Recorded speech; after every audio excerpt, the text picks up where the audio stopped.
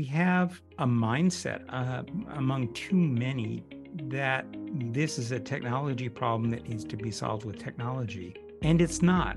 Technology is important, but it's the people who build the technology, who use the technology, and who respond to the technology that are really involved here.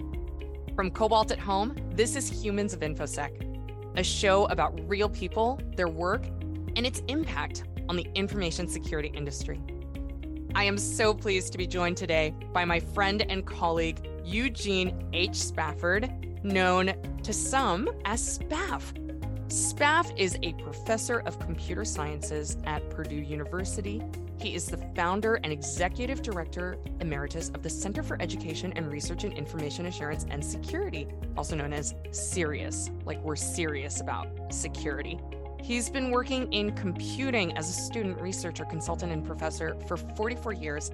A lot of his work is at the very foundation of today's modern, current security practice, including intrusion detection, firewalls, and whitelisting. His most recent work has been in cybersecurity policy, forensics, and future threats. There is so much that I can say about Spaff's different titles, about his different awards. I am not going to do that here because I want to use most of our airtime so that you can hear from Spaff himself, but look it up. It's very impressive. Having Gene as a guest is such a humbling experience. I have been so looking forward to recording this episode. Thank you, Spaff, for being here. It is such an honor to be with you today. Oh, I'm just delighted to be able to talk with you again. I was just telling Spaff that my in-laws are actually based really close to Purdue University, so I am hoping to schedule a trip to come out and visit in person sometime in the future. Well, we would love to have you visit.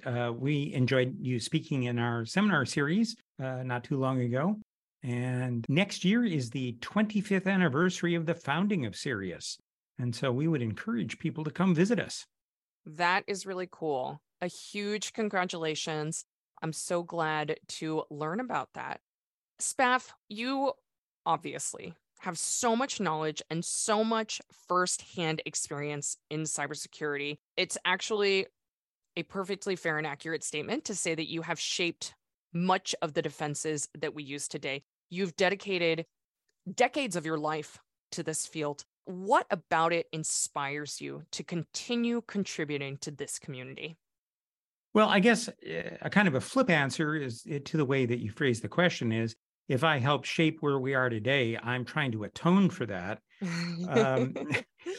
We continue to have a lot of challenges. And the reason that I continue to work in this area is partly as an educator, I see the value in getting more people involved in the field. And that continues to energize me and excite me. It's also the case that we have a mindset among too many that this is a technology problem that needs to be solved with technology. And it's not. Technology is important, but it's the people who build the technology, who use the technology, and who respond to the technology that are really involved here. And so I don't see that as accepted as it should be. That is one of the things that encourages me to continue on, is to try to help continue to shape that conversation and that direction. That's very cool. You know, I myself am kind of constantly thinking about different comparisons for the cybersecurity industry. And one of them that I like recently is the comparison of security, cybersecurity, to a dance, because there's actually all these different people involved. Gene, many of the speakers on this show have actually shared kind of a common theme, which is that so many of the threats that we see today are actually very similar to what we saw in the 1990s. They just happen through a different attack vector. You happen to be a co-author of one of the first English language technical books on computer viruses and malware in 1989. What do you think? Is it all kind of just the same, or how have things changed? I think if you look at it from an abstract enough perspective, many of the threats are still the same. the landscape has changed. So 40 years ago, for instance, we were much more concerned with security of mainframes and group mini computers. So some of the threats that we have are a little different. And the machines back then were administered by better trained professionals generally than the computing that we now have that is on a laptop or on a handheld smartphone by everybody who are facing these threats. So that's one difference.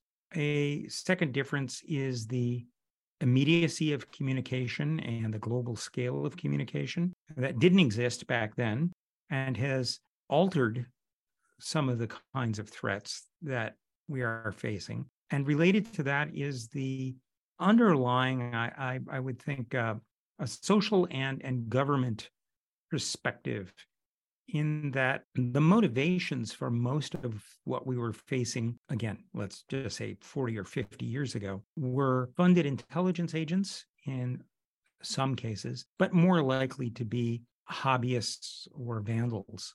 And the nature now of organized crime, for example, and much greater nation state involvement, not simply in intelligence collecting, but in influence operations, changing public discourse, damage of systems, creates a different kind of threat environment. Many of the individual threats are similar, but the way they're wielded has changed. That is so interesting. And I'm really glad to learn about how you think about then versus now. You mentioned several different ways in which our technology and our lifestyles and even some of the actors have changed over time. Do you feel like we've gotten any better at keeping data and people safe? It's a mixed set of results. We have some better tools available. We have a better understanding of how to protect some systems. What's hindered that a bit is the commercial pressure, both to move new features out into everyone's hands and the commercial pressures to collect more information to be used in marketing, for instance. The result is we know better how to protect information, but we don't use some of the technologies that we know how to build, either because they're expensive to build and they get in the way of pushing out new services and technology, or they get in the way of advertising. And now, as we see growing interest in machine learning and AI that can consume huge amounts of data, there's an even greater push to collect that information that we would otherwise want to protect. So the trend, I think, has been that we've done better with understanding the technologies, but poorer about understanding where best to apply them. What a balanced and insightful perspective. Spaff, is there anything that we do in the security field now that might have felt like it was science fiction when you started your career in this field? Well, because I've been doing it for a long time, I would say most of what we do was science fiction at the time. So the very notion of something that we accept as a matter of course now, as a smartphone that we would carry around, that is a camera, address book, calculator, video device, email client, and more, was really science fiction back in the day of the systems that I first learned to use. We can take that further with talking about massive server farms, the cloud. Although my PhD thesis was on a system named clouds back in the 80s, which I like to point out to people that the cloud is not something new. And even quantum computing were completely imaginary science fiction concepts back then. The always connected, always on wireless connectivity, having an internet that's not only global terrestrially, but reaches to the space station and is even in use by Mars landers, is mind-boggling even now. It was totally in the realm of science fiction back then. But I think one of the things that's important about this is that, and I use this sometimes in talks, those technologies now are kind of, so what? Okay. But what will we have in 40 years or 50 years from now? The people who are working in the field now, who will be working then, what is it that they're doing to anticipate the changes and technology and capabilities that another few decades will bring? Instead of designing for simply 2 years from now, we really need to be giving some thought to those longer term science fiction, if you will, developments that are undoubtedly coming, but we're so busy trying to keep up with the pace of day to day that we aren't stepping back and really trying to consider how we're going to shape that future. When I talk about this in audiences, I point out that if we look at science fiction, there are sort of two directions we can go. And one direction is the Star Trek future, and the other is the Blade Runner future. And the choices we're making now are the ones that are going to continue to guide us in one direction or the other. Not that those are the only directions, but we all have an ability to influence how the technology is going to be developed and used. So the question is, are we giving sufficient thought to how those changes are going to affect the field? Gosh, I am the mother of two fairly young children, and the technology that's normal in their world, certainly when I was a kid, was like science fiction. And it is so interesting to think about what's coming up in the future. And one of the things that I'm really hearing in your description and your reflections, I actually interpret it as an acknowledgement of both accountability and responsibility, but also hope and optimism. I happen to have a viewpoint, and I think I hear it shared by you as well, that we have kind of a massive responsibility to determine what happens in the future. And it really is up to us. It really is. And I'll give two quick examples. One is in the area of robotics. And we can certainly envision, and some of us have worked towards the idea of something like an android, like a Mr. Data from Star Trek, that can help us in environments where having that mechanical assistance could be helpful. But there's also the case that there are those who are trying to build robots to be used by the military. And there's concern over autonomous robots that have weapons with them. Are those going to be appropriately controlled, and how are those being used? Those are choices that need to be made by people, not by the technology.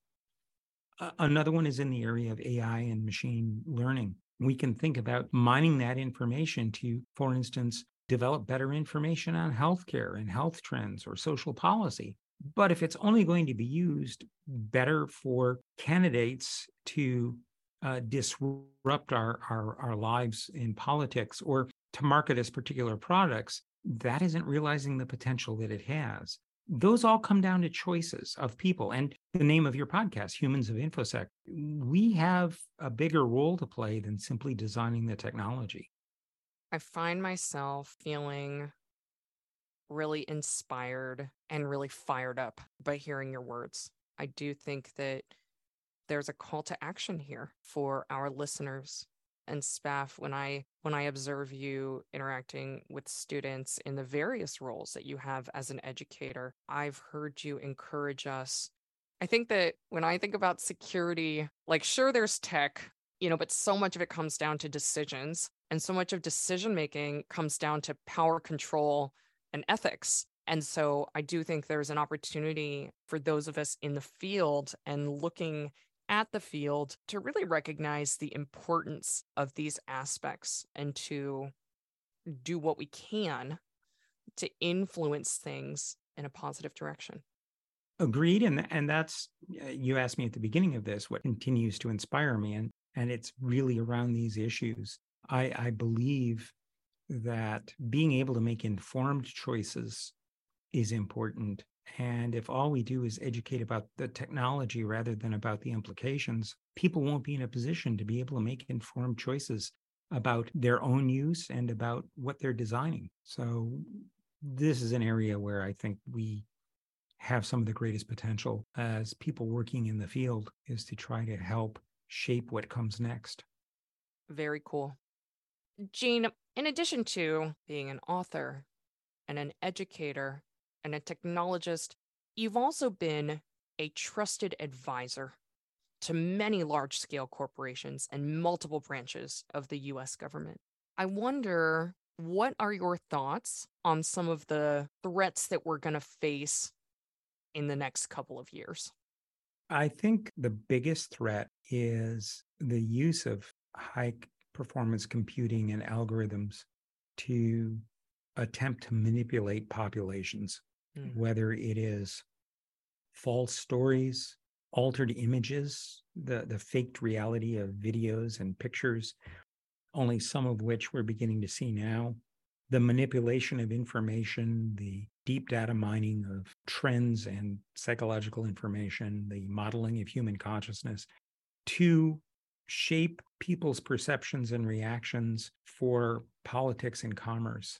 We should be in the position where the technology is serving us rather than us being manipulated by the technology. And I believe, based on what we've seen so far with, for instance, some of the meddling that the Russians have had in our social media and in much of the West, that we are easily victimized with false information. And if we're not careful, that will be incredibly disruptive of our society and our ability to make beneficial progress. We could end up to a point, potentially, where we begin to distrust all technology.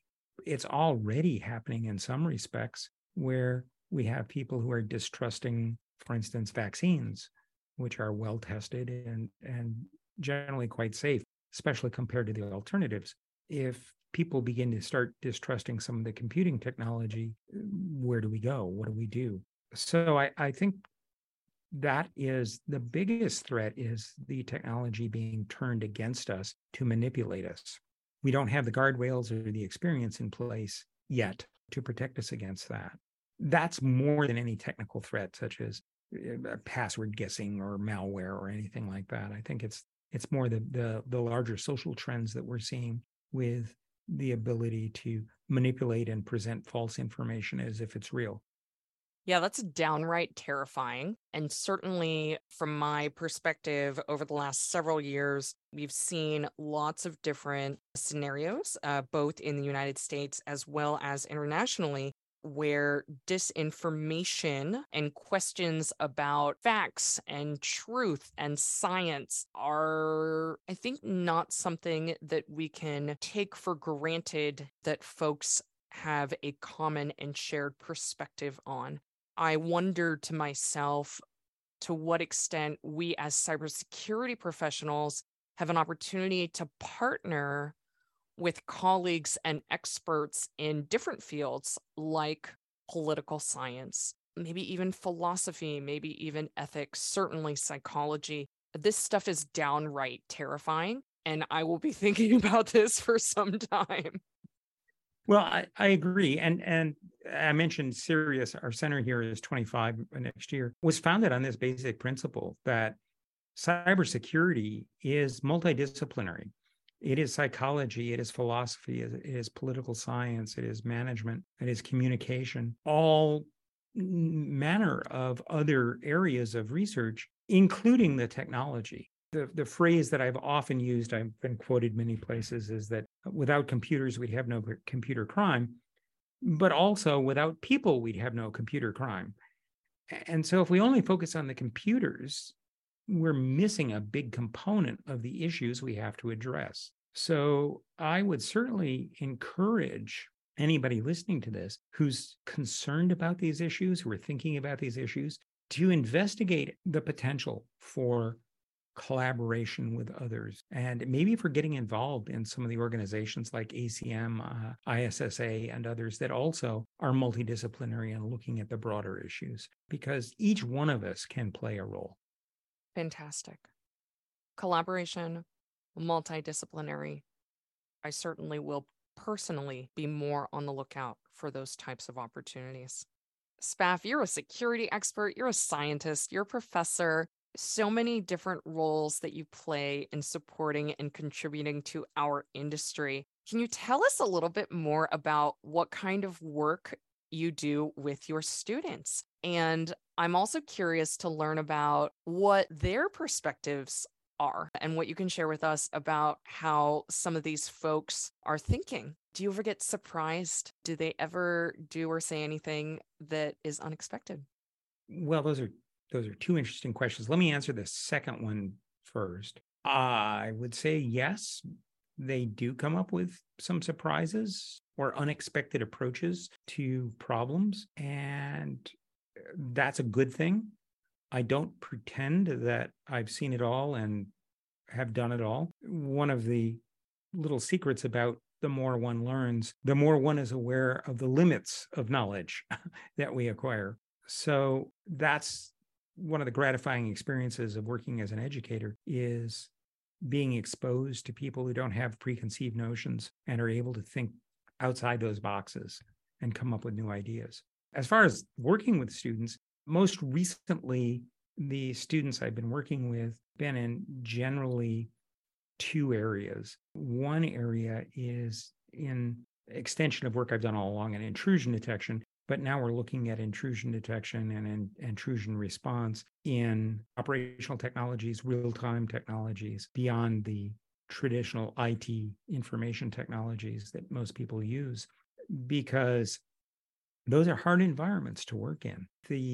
Especially the real time, there isn't a lot of extra processing time available to run algorithms and examine artifacts before making determinations. So there are challenges there about how we are able to detect tampering and misbehavior in real-time systems that affect safety and security. The second area I have several students working is in privacy supporting kinds of technologies, measuring confidentiality, for instance, having a good metric for confidentiality, which we haven't had before, and we're making some progress in certain limited domains there. Another student is working on developing a formal classification and evaluation methodology for anti-censorship software and systems that are used by people to get around censorship by oppressive regimes, for instance.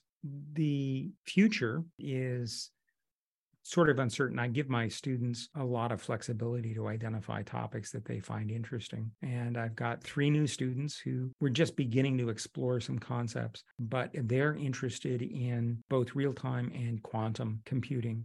And so we may yet identify some good topics there. But it's basically encouraging them to explore and put forth ideas, and we toss those around and say, what's a problem that nobody's really talked about before, and how can we approach a solution? And that generally leads to interesting results. What fun it must be to be a student of yours. I'm not sure they'd all agree with that, but I try to make it a good experience because this is setting them a pathway for a career, for life. And I don't want them to look back at it with distaste. I want them to think about it as a really strong first step out into what they're going to do to change the world.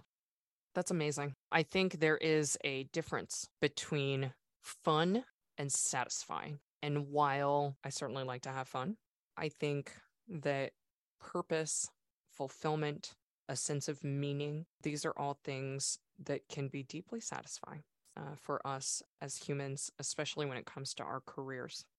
Agreed.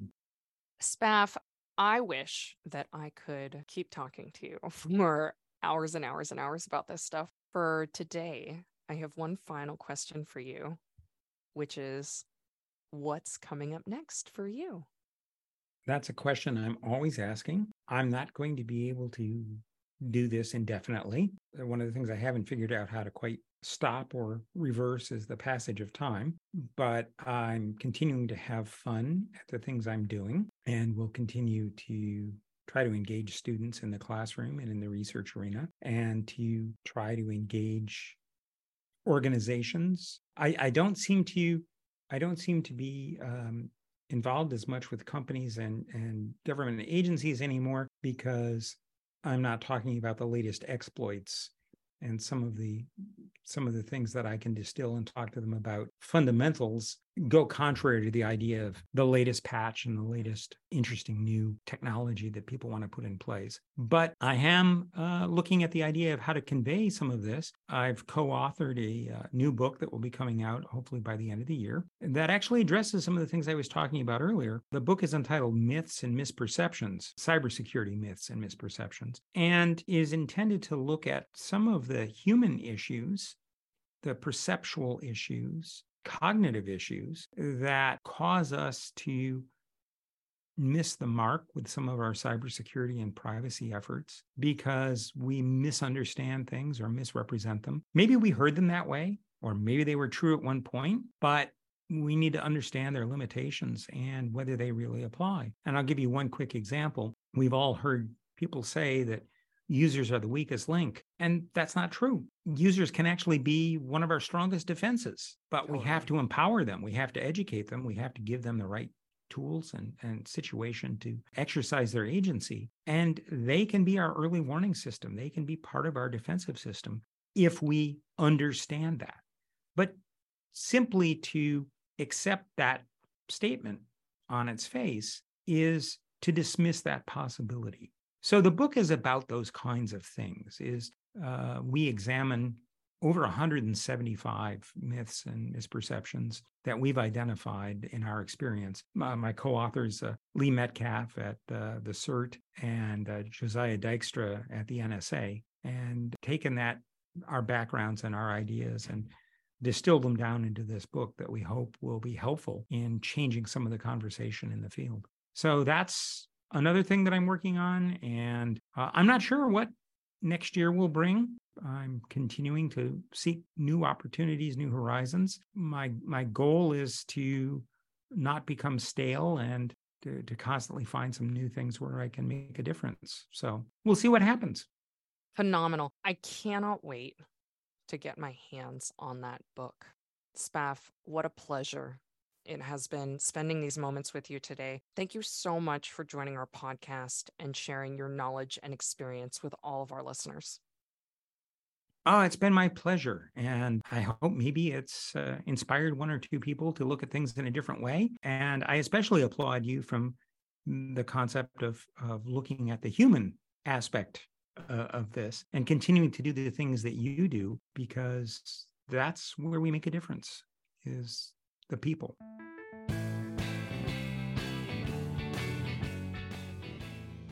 Humans of InfoSec is brought to you by Cobalt, a pen test as a service company. You can find us on Twitter at Humans of InfoSec.